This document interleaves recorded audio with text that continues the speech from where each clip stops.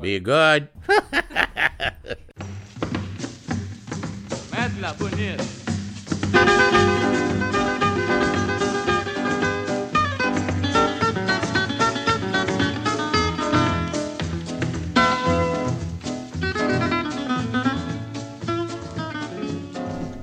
Well, hello there. Thanks for tuning in. This is Andrew.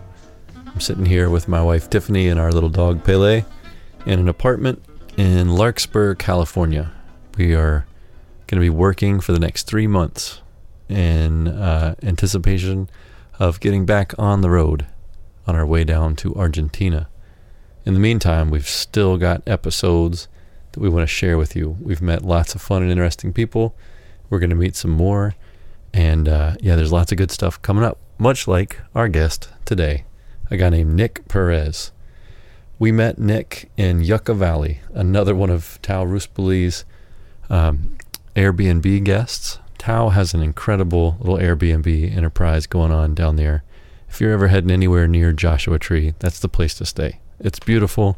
It's not terribly expensive, and it's just fun and a great atmosphere, and people from all over the world show up and are ready and willing to tell you their tale, much like Nick. Nick actually, boy, how do I start? We just got into a conversation. Within 5 minutes, I was begging him to let me put microphones up, and yeah, I'm glad I did, because he is a director, he's an instructor, a professor of cinematography at what he describes as a small university. He's making a film called The Art of Grieving, which I found to be fascinating, and he's going to tell you all about it in a much more articulate way than I can. But he's a lot of things. He's a pilgrim. He's an immigrant story. He is just a charming, fascinating dude that I think you'll enjoy hearing from. I certainly did. Tiffany liked him. Even Pele, who can be kind of grumpy sometimes, liked old Nick. So how's that for an endorsement? I just want to say thank you very quickly to all of you who have supported us over the past year of us making podcasts. It's been great, and there's a lot more to come. So thanks. Thanks for supporting us on Patreon. Thanks for giving us reviews on iTunes and on various podcast apps. And thanks for, just listening and telling your friends. That makes us feel pretty damn good. All right, enough of me. I want you to enjoy this episode with Nich Perez. Oh, and we mentioned a bunch of things in this podcast. Various links are going to be up on our website. When you listen to this episode, you can just go to mtp.dog, listen to the podcast, and you'll see links for just about everything we talked about. Particularly the artists involved in his film project, which are some very incredible individuals who had a lot to say with their art. And I think you'll get a lot out of that. Okay, for real this time, I'm signing off. Until next time, I hope you are out there doing fun and interesting things. Ta-ta for now. Nich Perez. Perez? Yeah. Where is Perez? Where is that from? It's a last name from Salamanca in Spain. But my great-grandfather great-great-great-great-great-grandfather was a Spanish friar. Really? Augustinian friar who went to the Philippines, broke his vows, married a Filipina, and basically I'm from the Catholic or Christian context. My bloodline is made out of sin. At some level. Made from sin. All right, that's great. Yeah, but it's after that. My parents basically moved to the United States, and that's how I found myself here. Yeah, in the States. You're originally from the Philippines? Or, yes. Yeah, my family is. Your family is. Yeah. You grew up here. Austin, Texas. Austin, Texas. That's where Tiffany's from. She said, yeah. Yeah. All good things come from Texas. I think Texas, Austin is the salvation of Texas. Let's put it from that perspective. It's a pretty incredible place, man. Do you go back to Texas? Or I still have family there, so yeah. I love it there. Do you ever get to the Philippines? Yeah, once a year I go back. Like grandparents or something? Or? No, it's more of trying to go back to my roots and kind of unfolding specifically why I look this way and why I love fish and soy sauce. Soy sauce, yeah, spicy. Pretty much. And there's this binge that is somewhat very innate that I can never take out of my system. Did you grow up eating that food? I did. I grew up going back in the Philippines and speaking the language and speaking different languages. How many languages do you speak? Currently, fluently, 7. 7? Wow. But I can't write the rest of them. But it's a hit or miss, and it's part of the process where you have to learn a language in order for you to survive. Sure. Was that part of your family's ethic? Like, hey, look, we want you to be as equipped as we were coming out of the Philippines to. Yeah, drive. my mother was a college professor. She spoke some languages before she passed on, and so that's one of the gifts that she had specifically for me, who became an educator as well. Yeah. And I mean, in traveling through these years, learning from the process, learning how to cook with them and eating with them. That's one of those. I mean, it's that can never be taken away from me. It's a huge gift. Indeed. To learn how to cook, particularly fish with soy sauce and spicy. No doubt. I could use that absolutely. That we're gonna go to the grocery store right now. So okay, your mother was an educator. What did your father do? He was a mining engineer. Well, he is. He retired. Mm-hmm. So he traveled quite a lot, and that's the reason why we got to travel as well. He's what, 77 now. Yeah. So I'm the youngest of 4, so it's an interesting kind of if you think about it, it's you have a very methodical father who thought of things scientifically, and you have a very nurturing, loving mother who was a teacher. What did she teach? She taught education. Oh wow, Yeah. she educated educators. That's no Pretty joke. much, yeah. Yeah, that is two very different people. An engineer and a teacher. Mm-hmm. My stepfather's an engineer, and my mother's a nurse, which are very, very different things. But what's interesting, you see people change. And my father, when she passed away, he just transformed into a different kind of a person. In what way? He stopped being methodical, maybe because he retired. And he stopped treating people as if they were his employee. Mm-hmm. So at some point, there's the level of, oh yeah, let's open a bottle of Merlot. Yeah, we can relax. Exactly. How much of that do you attribute to your mother being no longer in his life, or him just not working, or? A lot. I would say probably 50%. Yeah. Because I think, and half of it is for him finding himself in the process and dealing with grief and dealing with who he is as a person, the identity that he has achieved without my mother. Mm-hmm. So I think that's one of those processes that a human being has to undergo. Yeah. But I cannot even imagine. The identity that I personally have is so entwined with being her spouse, and for that to go away, I'd be a mess. I understand, yeah. Did your father go through any of that? Or? Yeah, he did quite. And in order for him to somewhat verbalize what he is feeling, I asked him to write it down. Right. And in the process, it took him a few years. And for me, as an educator who has been, in this path for quite some time, who has written quite a few things, and it's like, hey, talk to me. And one point, we were in Lake Michigan, and I said, it's like, hey, we were in our second bottle of wine, and he was saying, sometimes I feel like this is the 3rd year when my mom passed away, and he said, sometimes I feel like I haven't loved you the way your mother loved you. Wow. And such a powerful line. Wow. And it's, listening to something like that, very methodical man would say, the man that you've not seen for quite some time in your life experience what father it is, because he's been always out and about. He's somewhere in Africa, somewhere in the Middle East.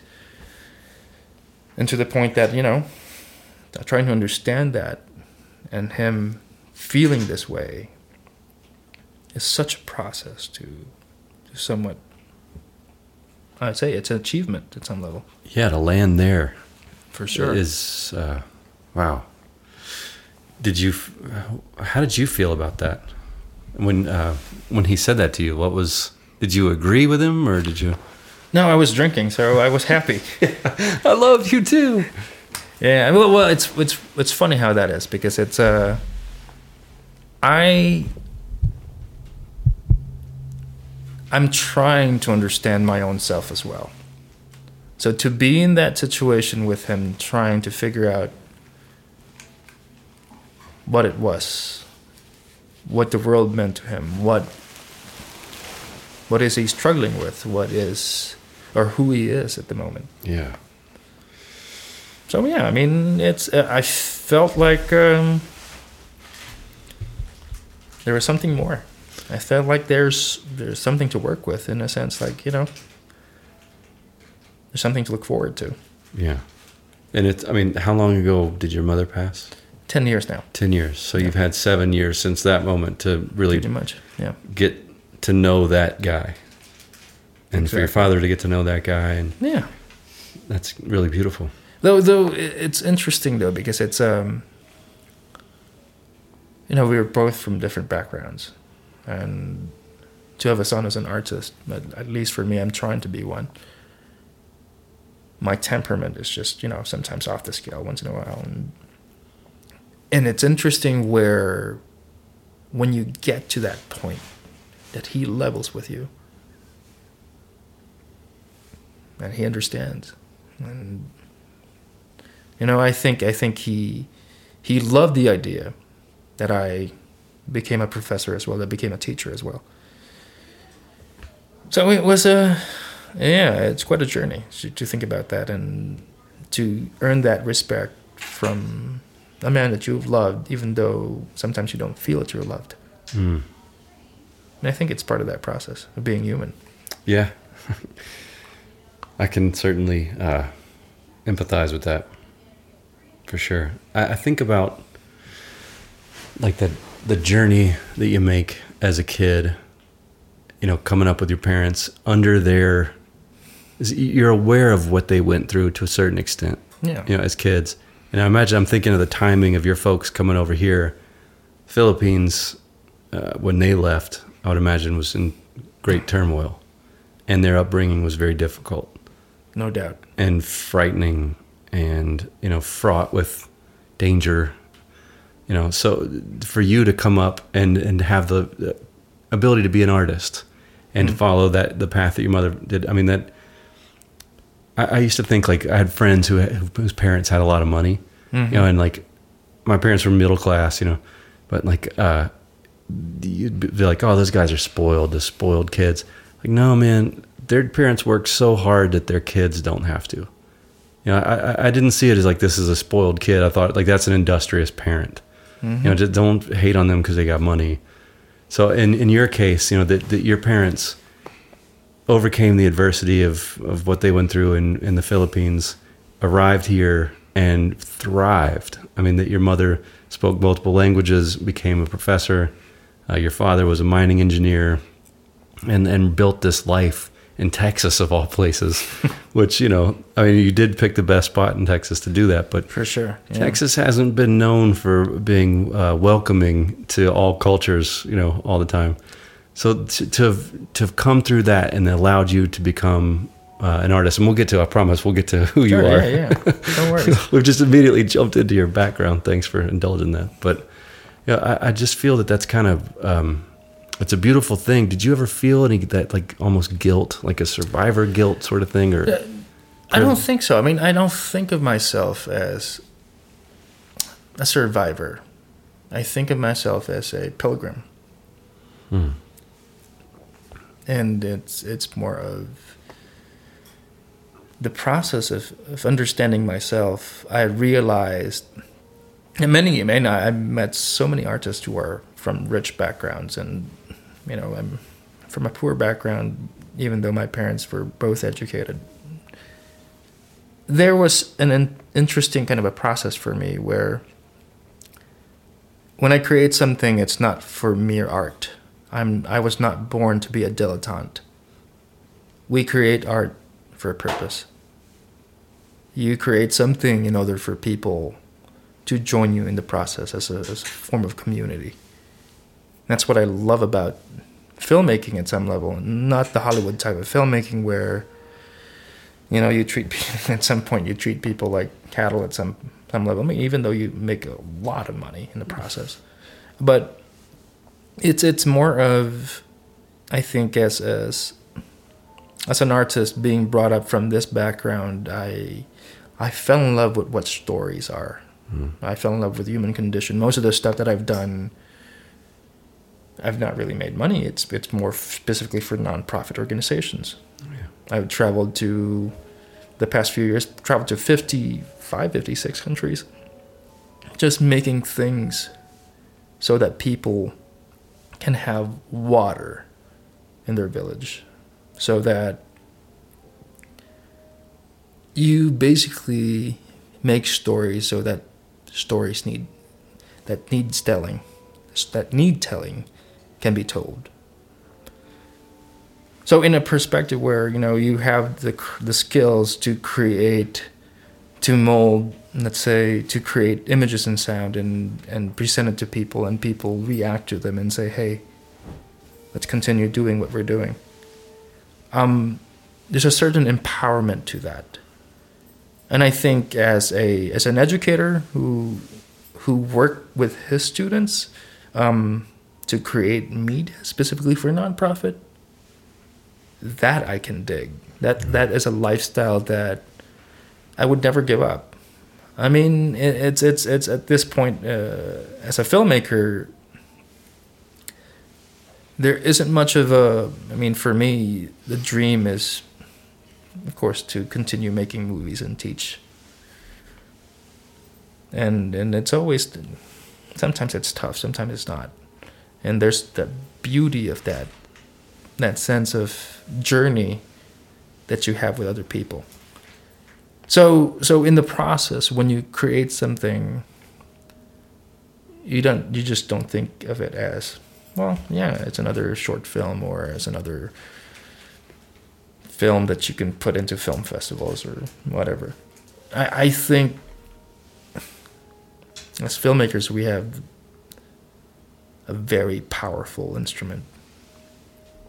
And if you don't use it well,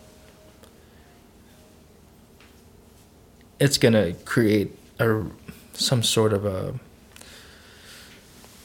it's going to influence a lot of people in the process. And I think using this as a form of, as a delivery for something that's far greater than you, it needs to happen. It needs to, I mean, I've met so many students who tell me, it's like, well, I'm not really into documentaries, Nick. And what I'd love to watch is like some of these Mission Impossible movies. These are the things that, these are the movies that made me get over the death of someone in the family or this and that. And I was so alone growing up. And these were only the films that kind of put me back to life. And it's like, great. I'm not neglecting that. But I'm saying is, now you as a filmmaker, what are you going to do? Are you going to do the same thing? Are you going to get, $100 million budget and make movies like that? Or are you going to make something in the process of tell stories? What stories are that matters? Yeah. So I don't know. I mean, I might be pissing in the wind. Let's put it from that perspective. But who ain't? Honestly, if you don't feel like you're maybe pissing in the wind a little bit, you might be fooling yourself. But it's worthwhile. It's very much worthwhile. I love that you refer to yourself as a pilgrim. I'm wondering if there are any other artists, pilgrim artists, that I can't quite think of any, the itinerant pilgrim, like St. Francis or those types of things that have, been out on a pilgrimage to discover something, but like a pilgrim artist, there's got to be an archetype for that, or like someone out there. Who influenced you to do that? The only person that I can think about that I consider as an artist and as a pilgrim is Thomas Merton, who died 50 years ago, 2 days ago. He is an American monk who has written a ton on meditation, on the spiritual life. And the way he crafts his word is quite artful, so I put it from that perspective. He's a Catholic monk who considers himself, reading from his own way of looking at his own interior life, he doesn't consider himself as a saint. He's just another human being trying to figure out himself, and who fell in love and trying to understand why he's feeling this way, and what is the divine telling him, in a sense, and how is it reflected in his own life. I grew up religious. I prayed my prayers, but in the process, I'm not a very clerical person. I am not a big fan of pastors and people who are thinking they are ordained by God because they're holy. And I've met people who are wonderful in that regard, but what I'm saying is I've met all people who are just horrible. Yeah. And so in that level, it's more of, for me to see, I would say there's a bunch of artists who dig into that journey, the journey of becoming who they are. I think that's the process of finding oneself, right? When you watch movies and when you watch these amazing stories, when you read amazing stories of people, it's not about, if you look into Christopher Vogler's archetypes or journey of a hero, the hero basically, the ultimate goal is not to kill the monster or get that gold, but to find that ultimate identity. Mm-hmm. And yeah, it's for me, it's I see it that way. Yeah. Trying to figure out that Nicholas that I hope I know, and I hope my students know, and I hope that people that I love and who love me know.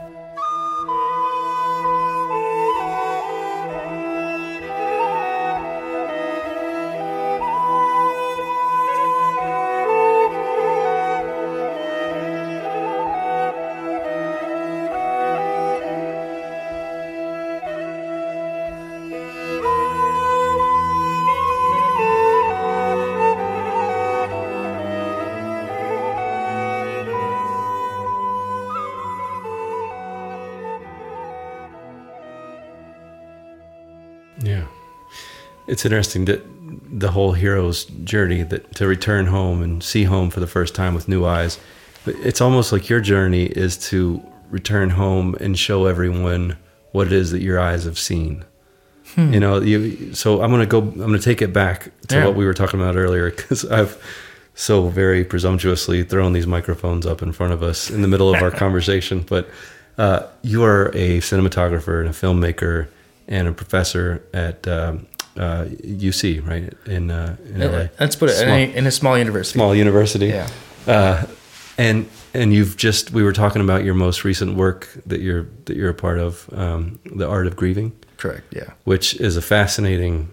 You talked about you working for nonprofits and what you're up to, but part of what you brought up to me was your efforts to help Alzheimer's patients remember, and to feel, or to give them access to their memories. Would you mind explaining that? This is a part of a program in the university that I'm in, and this is not specifically my project, but right. I'm contributing to the process. My thought is there's a philosophy behind how we create images nowadays. We create fragments. And the way it is that we have access to cameras all the time, and we Snapchat moments, we take photos of what it is that fascinates us. We create these pixels. And to the point that sometimes they're immaterial, they're not, they don't make sense. Just automatically. Back then when I shot in film, I had to think through the process. Before I clicked the shutter, I knew what light I wanted. And it came to me in a sense that it's poetry. You want to capture this moment. And nowadays it's more of, from that perspective, you tell students, like, why is it that you shoot this? Why are you pressing the shutter? Why is it that you're recording? Well, I can just delete it after. So from a sense where, I always discuss, I've been writing papers on the ontology of media. Why do we create something that is just so ephemeral?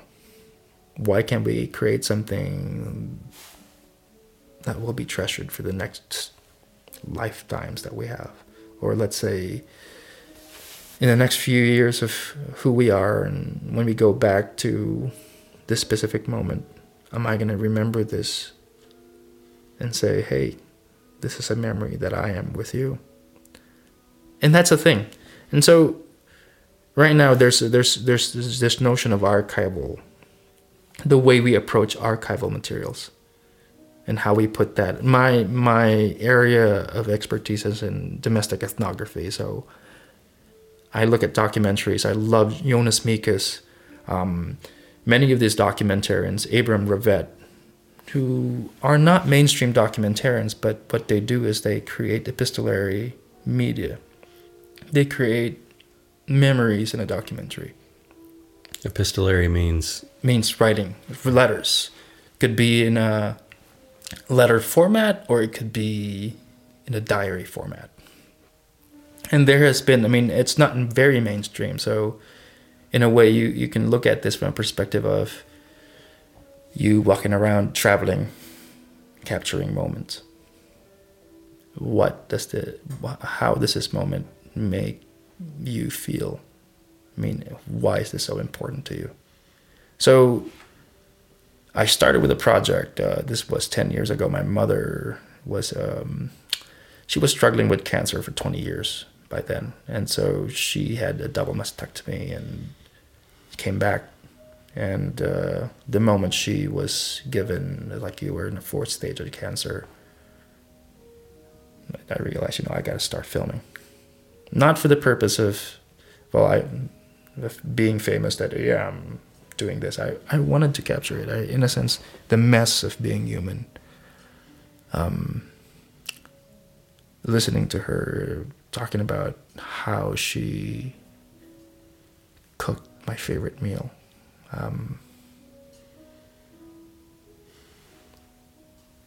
And how she would write about the processes of living. And I think it's doing that process was very, very helpful for me. So the moment that she was diagnosed, I talked to my siblings, and it's like, hey, I want to do something like this. So, so I filmed for a few months. I quit teaching. Well, they gave me a time off and went back, and basically we had a routine of going to Popeye's Chicken in the afternoon and just, it's a beautiful kind of a mother and son relationship, and talking about how things are and what you would say to my brother and what you would say to my sister. And so it's a beautiful blessing. Let's put it from that perspective. And so with that, I had about 200 hours. Almost 200 of just me and her talking.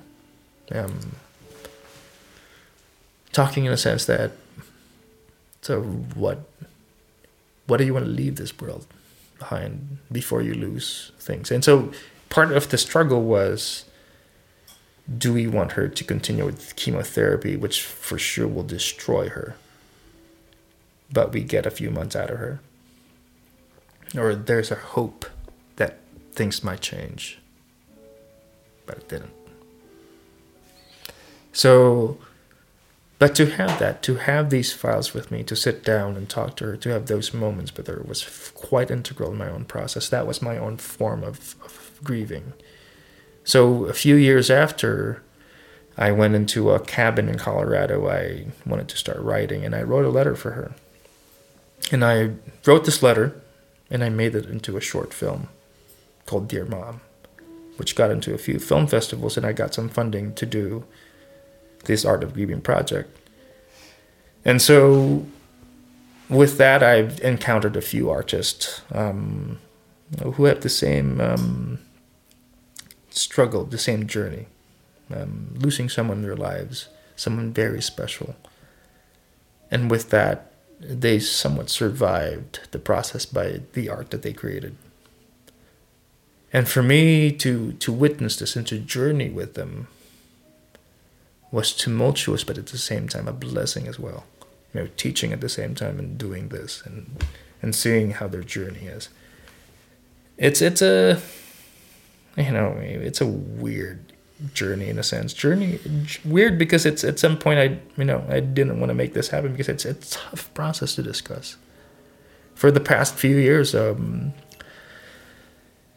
encountered in the departments that I worked in, kids committing suicide because they're not able to talk about what they have inside of them.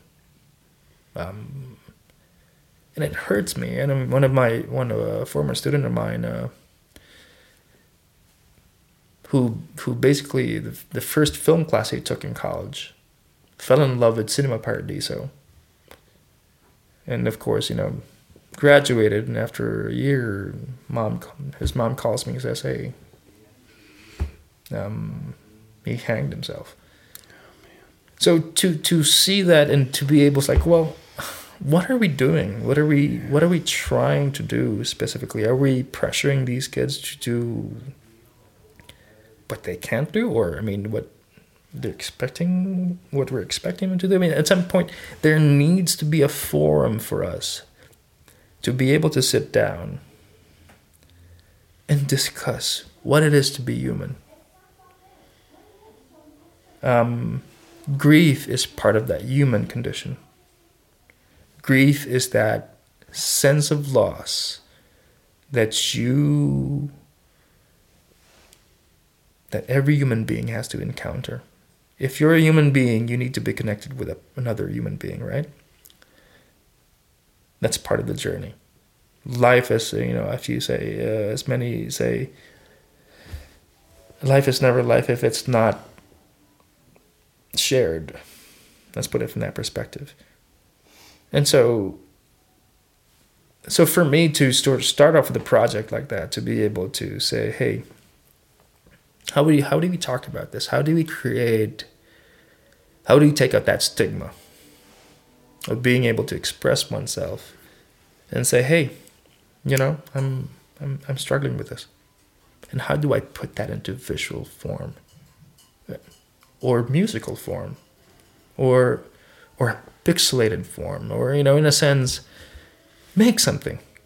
And I think the most convenient, conducive, effective way that we could do things is through art form. Yeah. And there's a lot of that. And so, that's part of the journey, and I'm still trying to finish it. There's a few people who are interested in the process, and I think the story needs to be told. Yeah, it's interesting to me, the art of grieving, specifically. To grieve is to heal. I don't know what the etymology is of the word grief or grieving, but it seems like grieving is healing, and you're interested in healing, and you mentioned healing through art. Yeah. And what's interesting to me about film is it is all art forms, and then, like a sculpture is just something that sits there, you can see it and touch it, but a film, you've got to go find it. But it's all art forms: music, light, painting, sculpture. There's so much into it. Storytelling. It's all piled into one thing. But you got to go find it. You got to sit down. You got to make time to be with that, because it's so precious and so beautiful, because it's all the art poured into one thing. And, I mean, the art of editing, the art of just the time it took to put it on whatever format you're watching it. So you've got this whole healing mechanism built into something that's so, you really have to take time with it. Where does that come from? No, it's interesting you ask that question, because it's what has been asked, and many of the fora that I've been in. I showed a few of my films to many people when I give workshops. And what's fascinating is one of the people who responded to my film, or to the art form, that the artwork that when I brought one of the artists in, she was saying, how does it feel? How does it help others if you're showing your own wounds to people? Isn't that, I think the word she used was weird. You're exposing a big wound inside of you. And sometimes you only need to show a few things in a little thing. And it's interesting how people respond to that. I mean, in a sense, how do you know that it helps others? And how do you know that your art actually impacts others? Mm. And this 82-year-old artist that I've been working with, a fiber artist from San Francisco who lost her husband to Alzheimer's. And she struggled with that condition for quite some time. And she made art because of how the personality of her husband changed through the years and responding to the moments. And she said, I mean, I'm learning from her. She said, you don't know it. That's for sure. But one way or another, you impact people who have the same stories. And you tell people to just do and do and do, to the point that sometimes it's hard to hear this, but you wallow in beauty. Because you understand how the process is. You're somewhat digging deep within you and putting into something that's material, something that you can hear and listen and feel. I have a professor a sculpting professor who talked about losing her mother as well, and her mother wanted a humongous statue of the Blessed Virgin, and he did that for 2 years, and he made this amazing freaking statue just for the mother, and that helped in the process. And so I agree with her in a sense that, well, how are we so free to show these wounds? I mean, we're exposing too much of these wounds. But the thing is, in reality, if you actually don't cover your wounds, it will dry up. And it will heal. And I think in the process, I've had people whom I've worked with who've experienced the same thing, and say, you know what, man, thank you. Thank you for being there. And there's just a notion that they're not alone in this journey.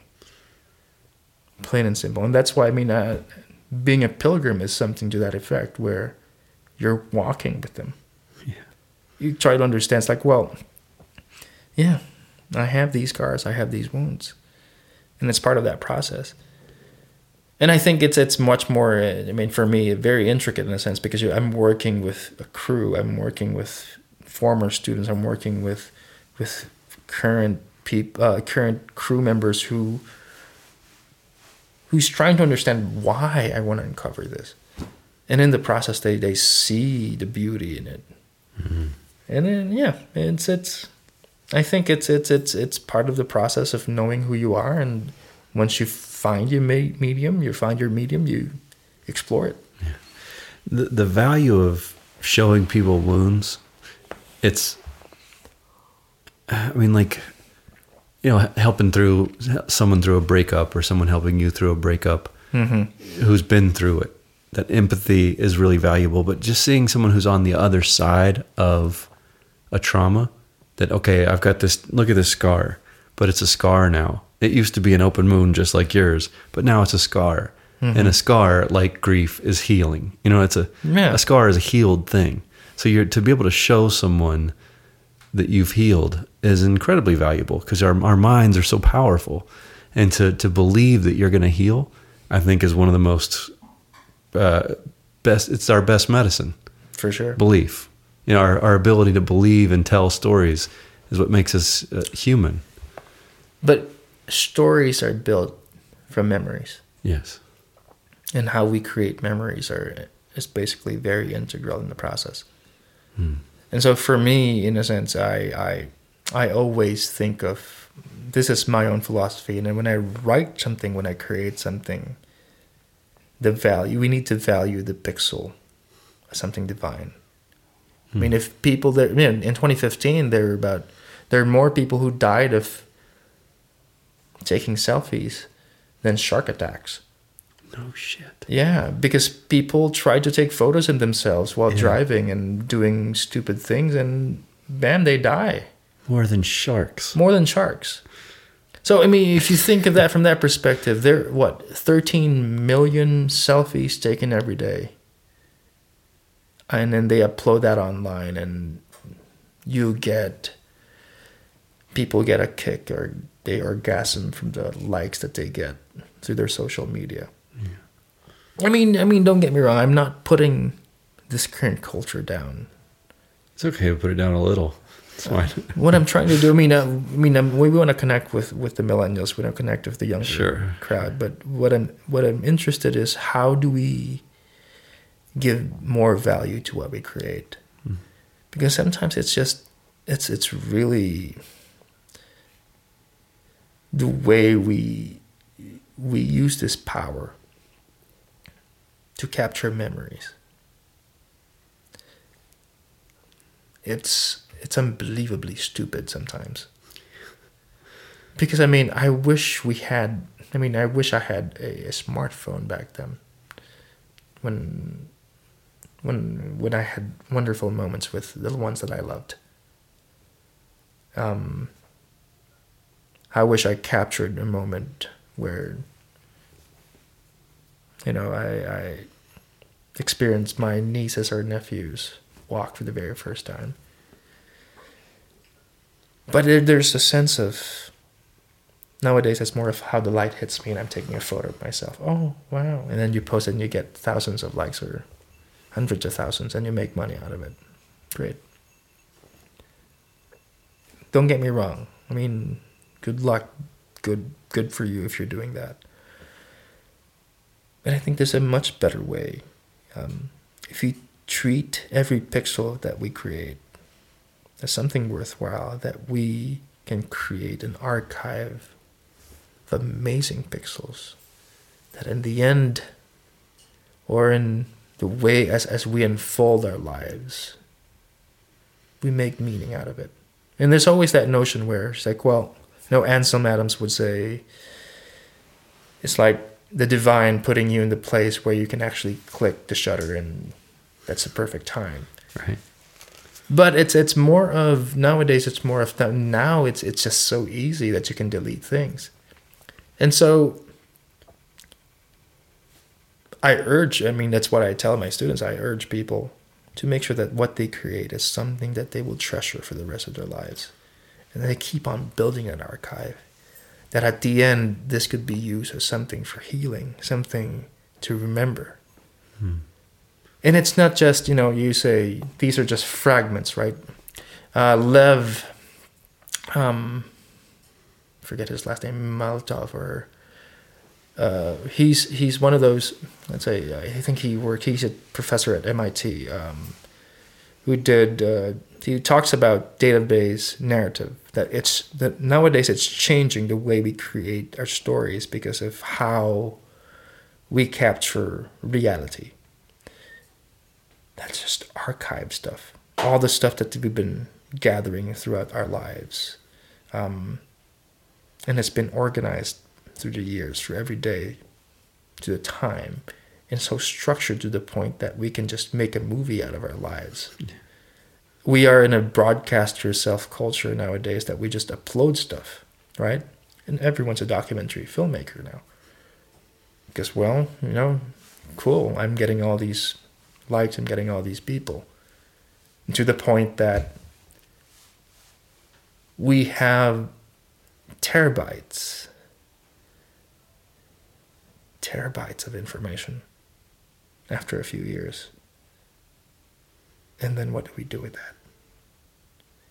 And so, my hope is we can have something at the end where it can be more meaningful through the, because it's not just us taking that.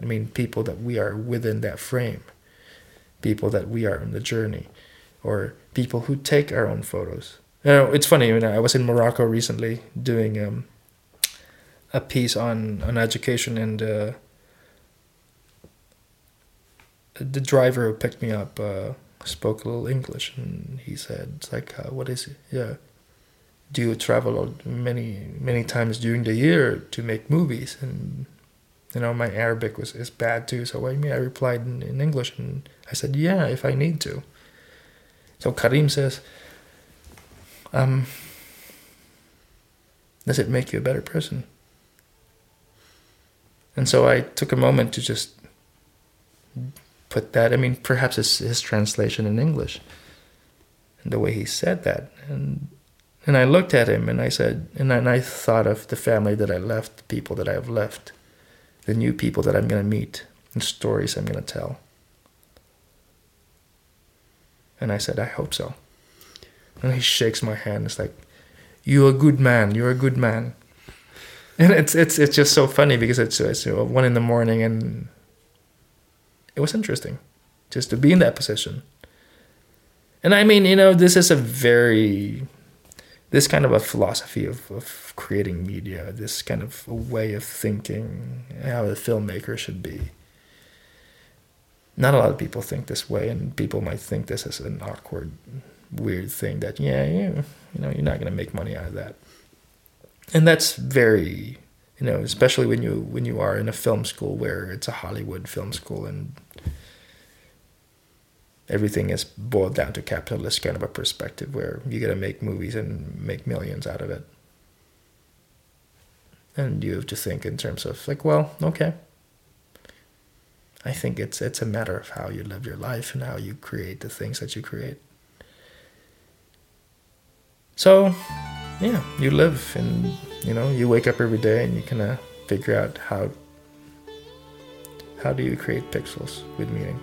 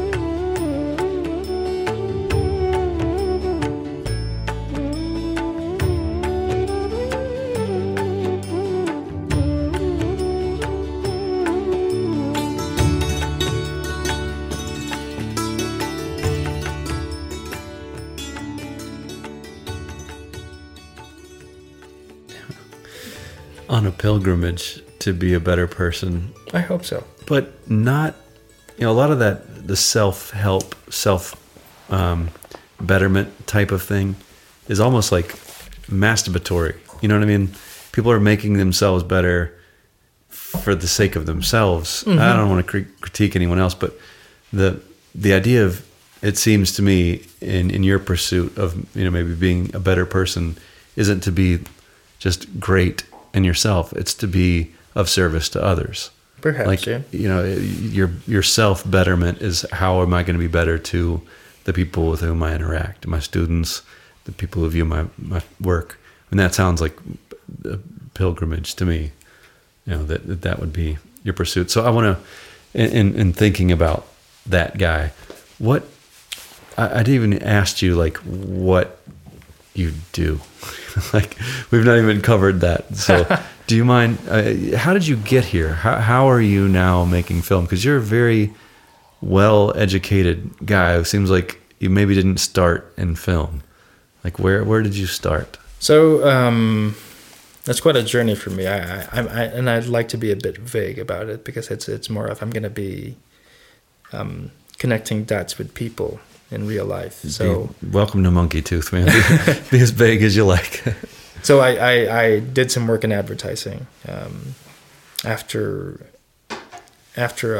doing college, and for me, that was an interesting kind of a journey, to put it from that perspective. Kind of making images to make money, or telling stories to a point where it all boils down to the account that you have. It kind of took a toll on me, and to the life that I was living, and to the way I was breathing. And so it's more of a, for me, it was a shift from that kind of a lifestyle to teaching. I taught in a high school for 2 years after that. It's like, for me, it was a shift. And I really just want to get away. So I went back to Texas. Did a couple of years there, and then in the process, somewhat did grad school and did a few of those, and then started teaching in a university. But this all spanned in about 12 years. And so for me to develop that, and because of the influence of my mother, who was a teacher, I enjoy teaching, and teaching in a sense that you get to share your passion with students. Though I would say I would never go back to teaching high school, for sure. Yeah. But I learned a lot in that process. I bet. What's fascinating was I got to understand who I am from a level of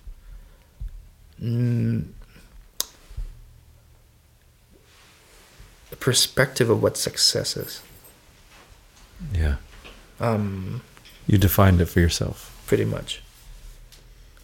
And behind that, with my background, I was able to connect with nonprofit organizations that I work with, specifically with photography and human rights, kind of that realm.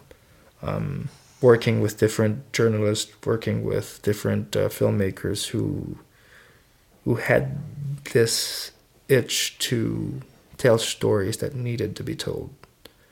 A project that I did was on a feature-length project on the monks in the Catholic Church, religious brothers, as they are called. I've worked with a few of them, and they're amazing people, but basically they're ostracized in the hierarchy in the Catholic Church because they're not priests. Right.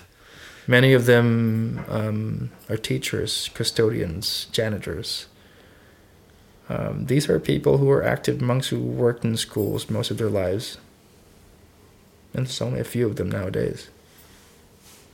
And so that was an interesting kind of a journey for me to document and ask them, it's like, why is it that you do what you do? Why this kind of a lifestyle? Why not priesthood? And so that was one thing. And many of, in a sense, for me, you're talking about my work. It's a balance of teaching and creating media, creating short films, creating, films specifically, 4 different, because most of the stuff that I do, I don't even have a website. Let's put it from that perspective. And the people that I've worked with, these are people, the work that I do is through word of mouth. I work with the Catholic Relief Services, work with different nonprofits who basically allow me to travel and capture moments with people. And so that was a thing for me. It's more of like, yeah, teaching on the side and making things on the side and making things with people that you care about. And that was helpful. And that has been going on for quite some time. And so, yeah, doing currently research on grieving in art and film, and capturing that. That's one thing right now that I'm focused into, and hopefully there's more. Yeah. What's the one called with the brothers? It's called Bro, Men with Hope to Bring. Bro. Yeah, bro. The tagline is a different kind of bro code. So I grew up, I was raised Catholic through kindergarten through high school, Catholic school. And there was one brother in particular, Brother Ben, who I look back on it now and I was such a little asshole to Brother Ben. Like I have deep regret, like to what a little jerk I was in class. I was 12 and full of angst. But then I went through puberty and I got along real well with Brother Ben. He saw that like I'd changed over the summer and he was like so kind to me. And he took me horseback riding, and I really got to know this guy. But I never asked him, why do you do this and why are you not a priest? And he lived in the same building with all the priests, and they had tons of land. He could have had a horse. They wouldn't let him have a horse. He couldn't have a goldfish. Like he couldn't have anything. The place that he lived, he had such a simple little existence, And yeah, I feel it now looking back on it. I bet he was kind of treated like, you're just Brother Ben, He hadn't gone through it like us priests or whatever. I don't know. But second-class citizen. Second class. Yes, I've never really considered that. Now, so where can I see that? It's available online. Well, yeah. It's right now we got a grant to make DVDs for parishes. So they've distributed that all throughout the Christendom, the Catholic world. Yeah. But it's not really. I've received a few. Because it's funny, I received a few notes from priests that said it's very anti-clerical, because this is very independent. This is when I was working with a university, and I got funding through a university, and so priests didn't like it. Pretty much, they say it's very anti-clerical. So I was like, well, it's a movie, and it's telling an honest story. So however you interpret it is, Let me put it from this perspective: the Catholic Church is a very clerical church, and I've noticed that through the years that I've been working within that realm. I've been lucky enough to tread between two rivers, in a sense, as a filmmaker and as a person who creates media for that side. I've been asked many times by many production companies to work with them, and I said, I don't want to make movies about the rosary. I don't think so. I'd rather feed a village than teach them how to pray the rosary. Yes. But what's interesting, don't get me wrong, I'm not anti-Catholic. And I've noticed this with many believers nowadays. They're more focused on the rituals than relationships. Yeah. And that hurts me big time, because I've seen this through the years and seeing people and react to this. And, some of my best friends are priests. Don't get me wrong. I love them, but it's the culture that they have currently.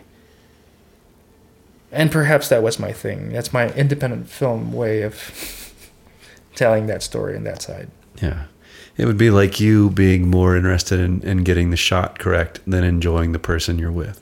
Pretty much. Yeah. The ritual as opposed to hey, does it make you a better person? That's really interesting. So let me shift out of Catholicism. Sure. Shift into The Art of Grieving. Tell me more about that project. You said you've been at it for 6 years? Yeah, 6 years with a few different people, but right now we're focusing on a short version, which hopefully this is for the nonprofit that we're working with. We're trying to put together a 20-minute version of the feature. And the 20-minute version is just 3 specific people. 3 women artists who have lost someone in their lives. One is a young woman who's lost her mother to cancer a few years ago, and her struggle is basically trying to understand how she has been after losing her mother and relying on memories, if the memories are even worthwhile or if they're real. Just the notion of growing up without a mother. Second one is a mother who lost her 10-week-old son. And for her, because of that, she has been an advocate for the bereaved. She has been a lecturer in a university in California, and her work specifically is about the bereaved. And one of the things that I love about her work was that Catholic aspect of the Madonna. And she basically recreates Mary, who she says debatably as the most bereaved woman in the history of humankind, where she takes out the baby in the painting that she would paint. And it's an interesting process for her, and to tell that story and to be able to transform that grief into octopus ink, to charcoal, to black and white painting. Pretty phenomenal stuff. Wow. And then an 82-year-old woman who lost her husband to Alzheimer's, and just the process of losing that identity, the memory of that husband, and how he changed through these years, and how that pain was for her, and how she translated that pain into the fiber art that she has created through these years. So one of the projects that she made in this film was there was a plant that was given to her, and it's supposed to be this plant should have been fruitful in a sense that it would flower up by winter, but it didn't, and so it just dried up where her husband was at in a memory care facility. So she took that plant home, and the leaves started falling, and she photographed the leaves and made an amazing artwork with that. And then she calls it brain tangles. So in the process of that, and journeying with this woman, asking them to be generous in telling their stories, sitting with them and crying with them, drinking with them, eating with them. I think that's the beauty about being a documentary filmmaker, is that you're not, even you're the director. It's not about you. It's not about the auteur. It's about them, and listening to them and how they worry about how this will come out on film, and I think there's a beauty behind that.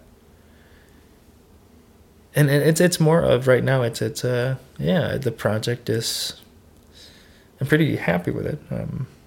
Hopefully, it's going to be as good as I hope it to be. I mean, as any filmmaker would try to do. You're working with a definite amount of budget and the amount of time that I have, and you hope for the best. It just seems like you're perfectly situated to make this film. I hope so.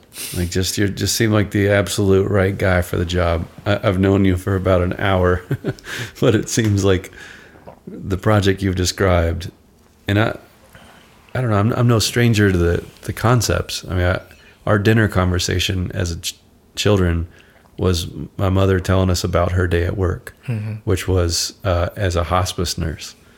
And we'd hear stories of Mr. Jackson. And Mr. Jackson was this guy, and he did this and this and this. And, weeks later, oh, Mr. Jackson died today. Like, what? We were just getting to know Mr. Jackson, but that was just part of it. The whole, and the way my mother would help these people transition from, being a living person to dying was, she would just love these people to death. She would be with them and provide them some measure of dignity in dying, and didn't get in the way of it, and wasn't, just wanted them to be comfortable and to be not alone. And I don't know, just the access we had to other people's grief made me real aware of how easy I had it. But also made me appreciate dying. Mm-hmm. And the idea of just not being there, what it leaves behind. I mean, you're talking about leaving memories for people and appreciating the sacredness of your pixels and feeding the memories of others when you're gone. It's such a very altruistic thing to think of with your moment capturing. It's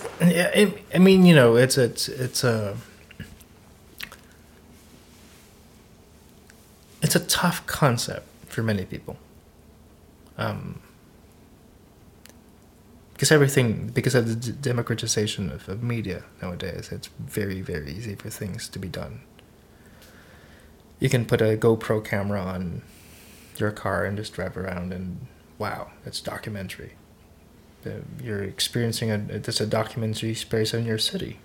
I mean, there's an interesting project by Blast Theory in the UK back in 2007 where they hook up someone to a smartphone while they bike around the UK talking about their experience in this space. It's an interesting available technology, but it's in a sense, sometimes you can never force that. And so what's interesting for me, I think, at least from a perspective of someone who creates media on a daily basis or analyzes media, there needs to be a level of cognizance, a level of consciousness on what we create specifically. Because nowadays it's just pap, pap, pap, pap, delete, delete, delete. We don't know.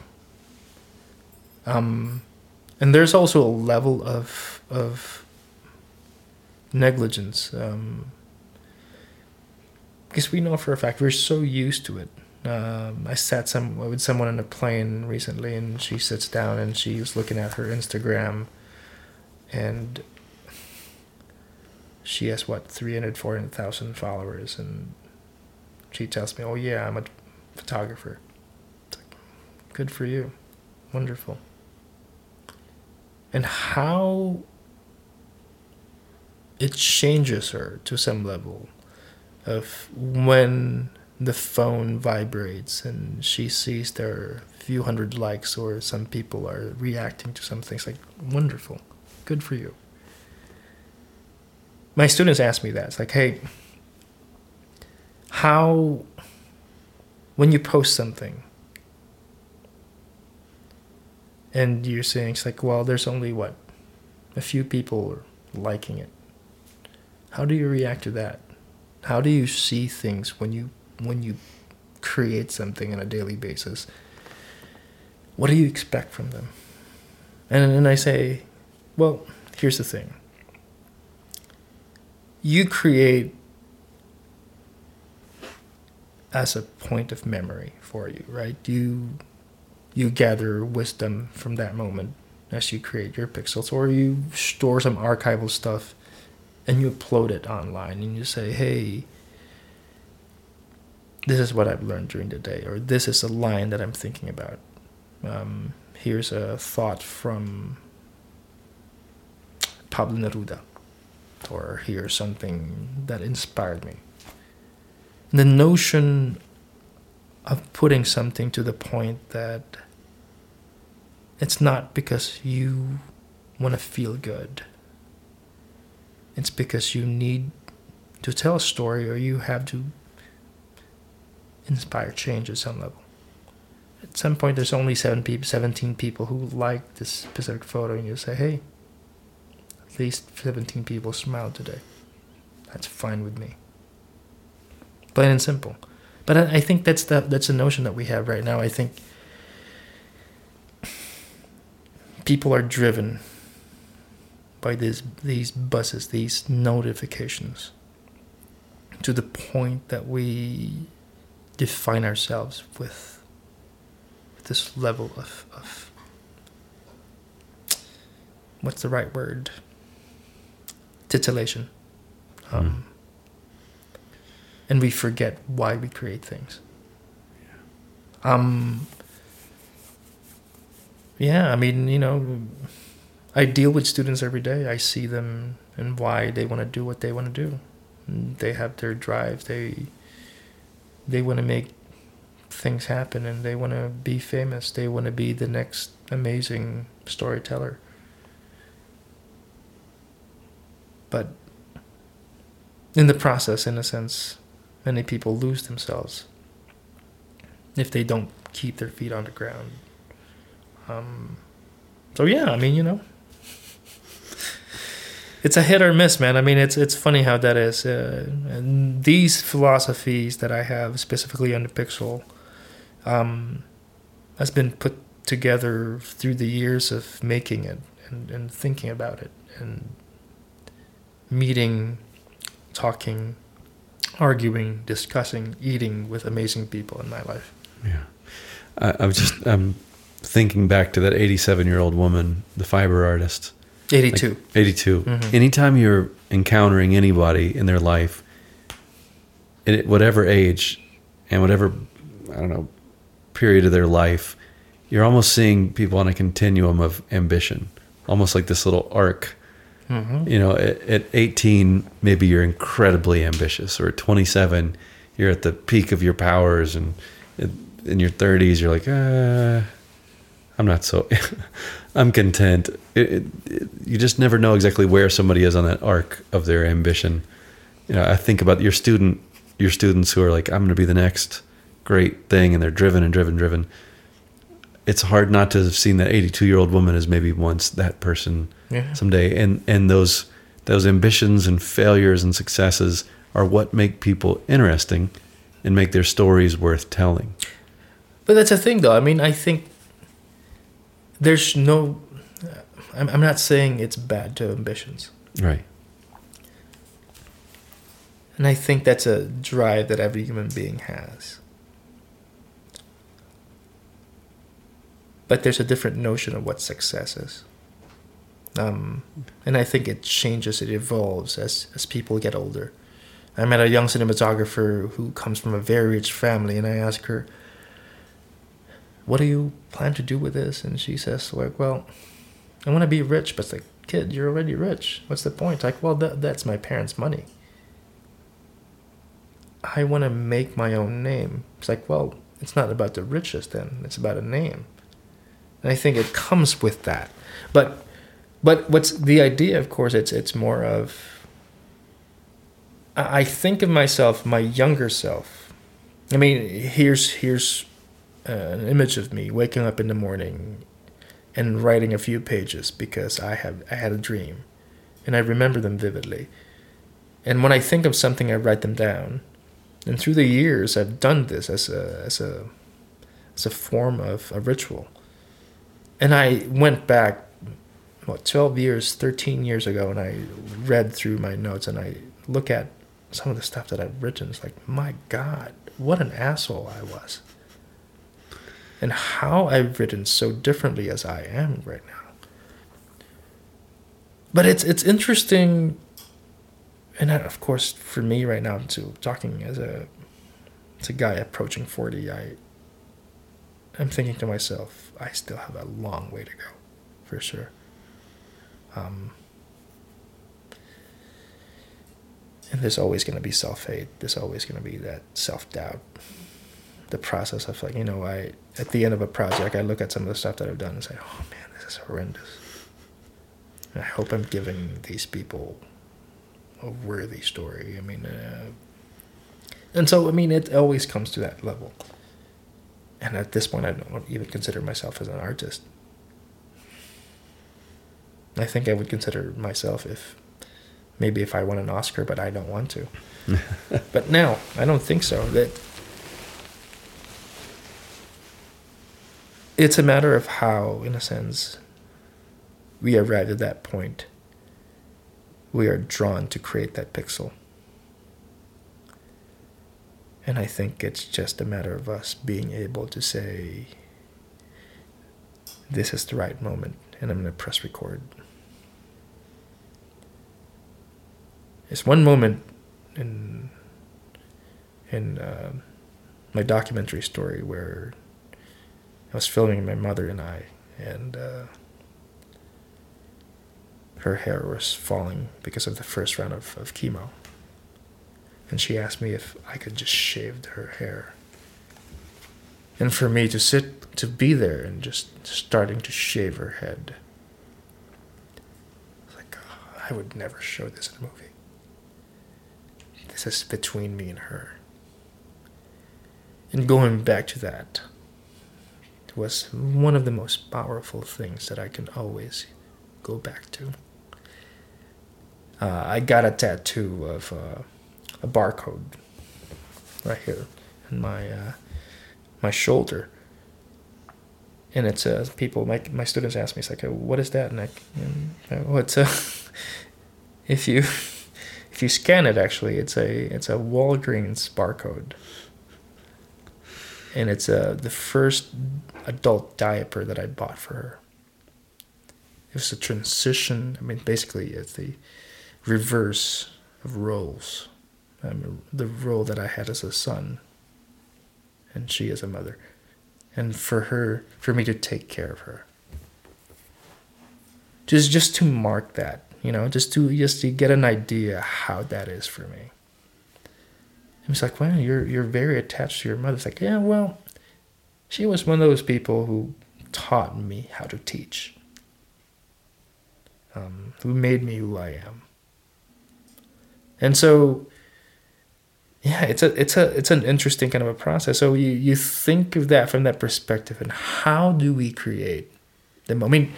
It's one of the reasons why I love wine. I love cooking. If I wasn't a filmmaker or a professor, I'd be cooking in a food truck or somewhere. It's because of the process of creating something. When you put things together to the point that you can fill that gap within them. It's when, a woman would grow tobacco. And the reason why people give so much worth to a Cuban cigar is because of how they grow the tobacco and how the process is of putting it together and how it smells. Mm-hmm. And how it molds when you drink an 18-year-old wine or a 15-year-old wine or a 12-year-old scotch. A single malt. It has a very distinct taste to it. A taste of refinement. When people put effort into creating something so that people can actually be fed, I think that's the most phenomenal thing that you could do for a moment. I was in Cambodia, filming a bunch of students, and there was an ice cream man selling popsicles outside the school, and of course the classroom was not even a classroom. It's like a ramshackle put together, and of course it's freaking hot and humid. So I was thinking, I took out some Cambodian reel and I asked the guy outside, like, how much is that whole packet of ice cream that you have? It's like, well, this amount of money. He's like, okay, I'll take them all. And I asked the teacher, and I asked the interpreter to ask permission from the teacher to, if we can break for 10 minutes. Because they were perspiring profusely when the kids saw the ice cream. And just the process of them opening the ice cream up and putting it in their mouth. I said, stop filming. Just watch this. Just watch this. That moment is just phenomenal. So, I mean, I know you can never recreate something like that. You can never tell people to, hey, film this, film that. Or sometimes you don't even need a camera, to be quite honest with you. Yeah.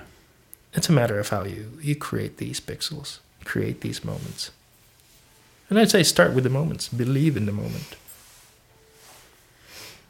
And you can never be rich with that, but it's okay. Well, so what I've gotten from you so far today is, for one, sort of honor the sacredness of moment capturing, the pixel. Define for yourself whatever success is, and then you'll know yourself. And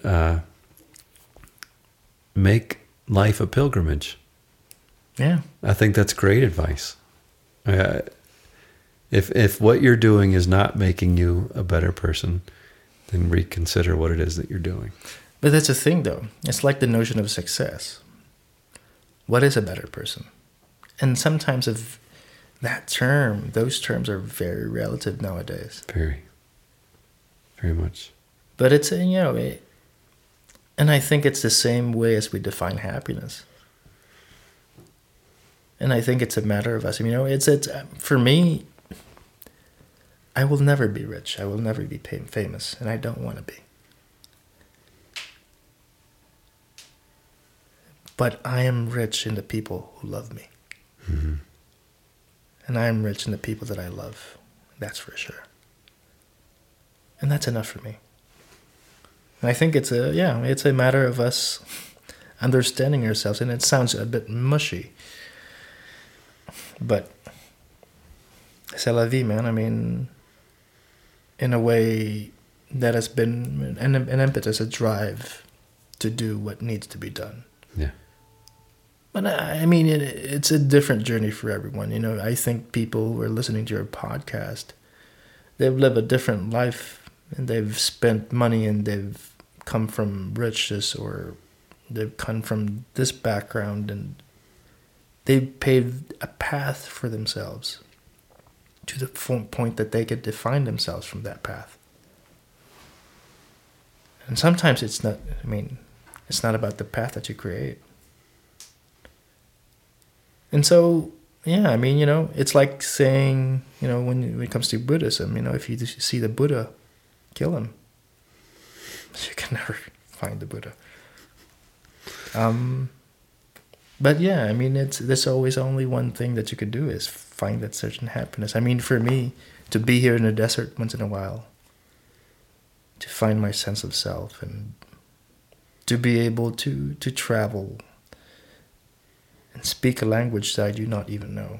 And I think it's it's humbling to understand that, it's like a dog trying to find his name, and in the end never finding it. And to the point that, I'm just happy being a dog by the sea. It's worthwhile, I hope. Amen to that. Well, thanks a bunch, Nick. I appreciate you taking time out of your Airbnb stay to chat with us. It's my pleasure. Thank you for allowing me to speak. It's been a bottle of wine. Cheers. Cheers.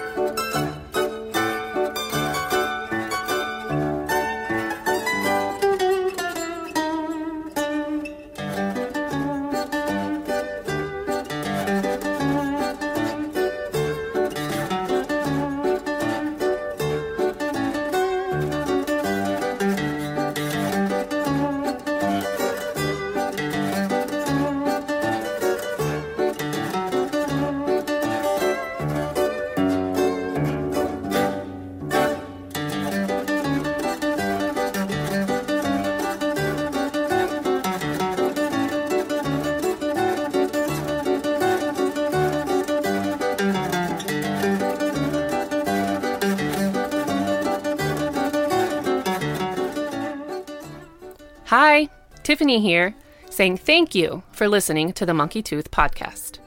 If you haven't already, or it's been a while, check out our website, mtp.dog. There's plenty of information there. An About tab with a little bio on Andrew, myself, and our dog Pele.